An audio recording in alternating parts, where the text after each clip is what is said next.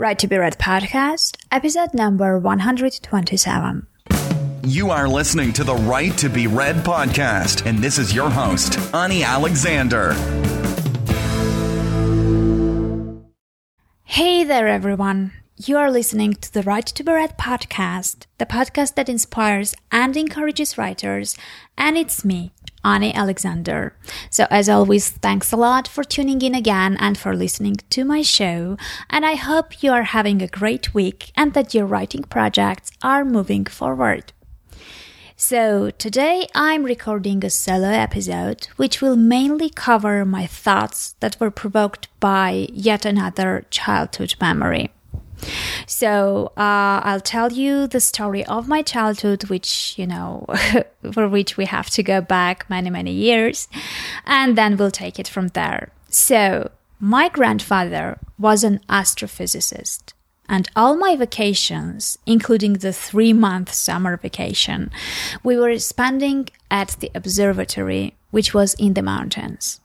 And it was really beautiful, quiet place where at night stars were closer to you than anywhere else. I've never seen stars so close before. So I was fortunate to grow surrounded by nature, fruits from my grandfather's garden, and fresh air that had nothing in common with the toxic asphalt-scented air we usually breathe in the city. So, needless to say that we spent most of our time playing outside, and we were careless and happy. So I remember that in those times we loved challenging each other a lot, and it seemed like I was the only one who would always accept the challenge, like every single time. And if someone, especially a boy, told me you can't do something, like, it didn't matter what, like climbing on the highest branch of the tree, or jump from a wall, or ride the bicycle hands-free, or anything else basically, my first reaction was immediately answering, I can. And I was not sure even if I could, but as soon as I was hearing that they thought that I couldn't, I immediately wanted to prove them wrong. And as a result, I had few triumphal victories by proving them wrong, and it felt really good, and also a few bruises and bloody knees when they were actually right.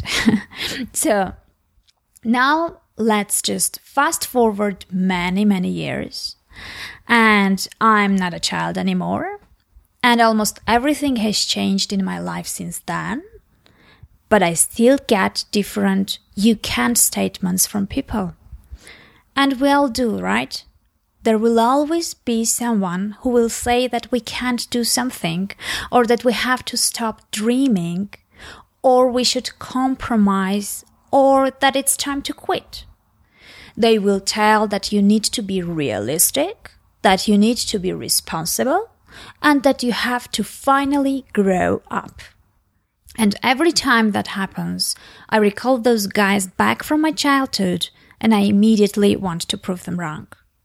And then I realize that the most important person who has to believe that I can is me. Because if I don't believe in myself, then even if others do, nothing will work out. And just the opposite. If I do believe in myself, no matter how many people tell me I can't, I still will do it and succeed. So now, when I get those negative statements, I no longer need to prove them wrong.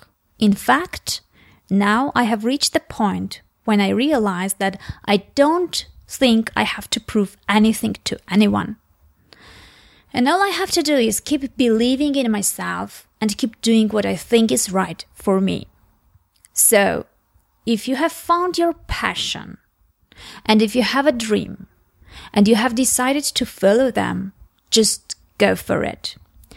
Don't wait for permission. Don't ask for acceptance. Don't listen to what people think. They are not in your shoes, but you are. They don't have the right to make decisions concerning your life. So listen to your inner voice instead. Listen to your heart and what it tells you, because it knows you best. You don't need other people in order to gain self-confidence. You already have it inside. You simply need to tap into it. So now, when someone tells I can't, you know what I'm doing? I just smile to myself and think, watch me. But I don't rush and climb that tree like I did years back. I do it on my own terms. I take my time and do what I had planned initially and believed it would work out. And I don't quit until it actually works out.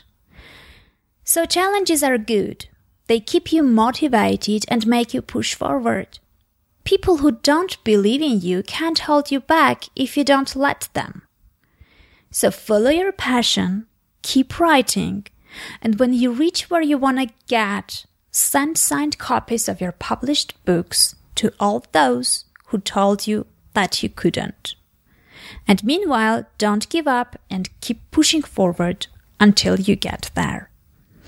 Well, I guess that was it for today, guys, and I hope it gave you the dose of encouragement and inspiration.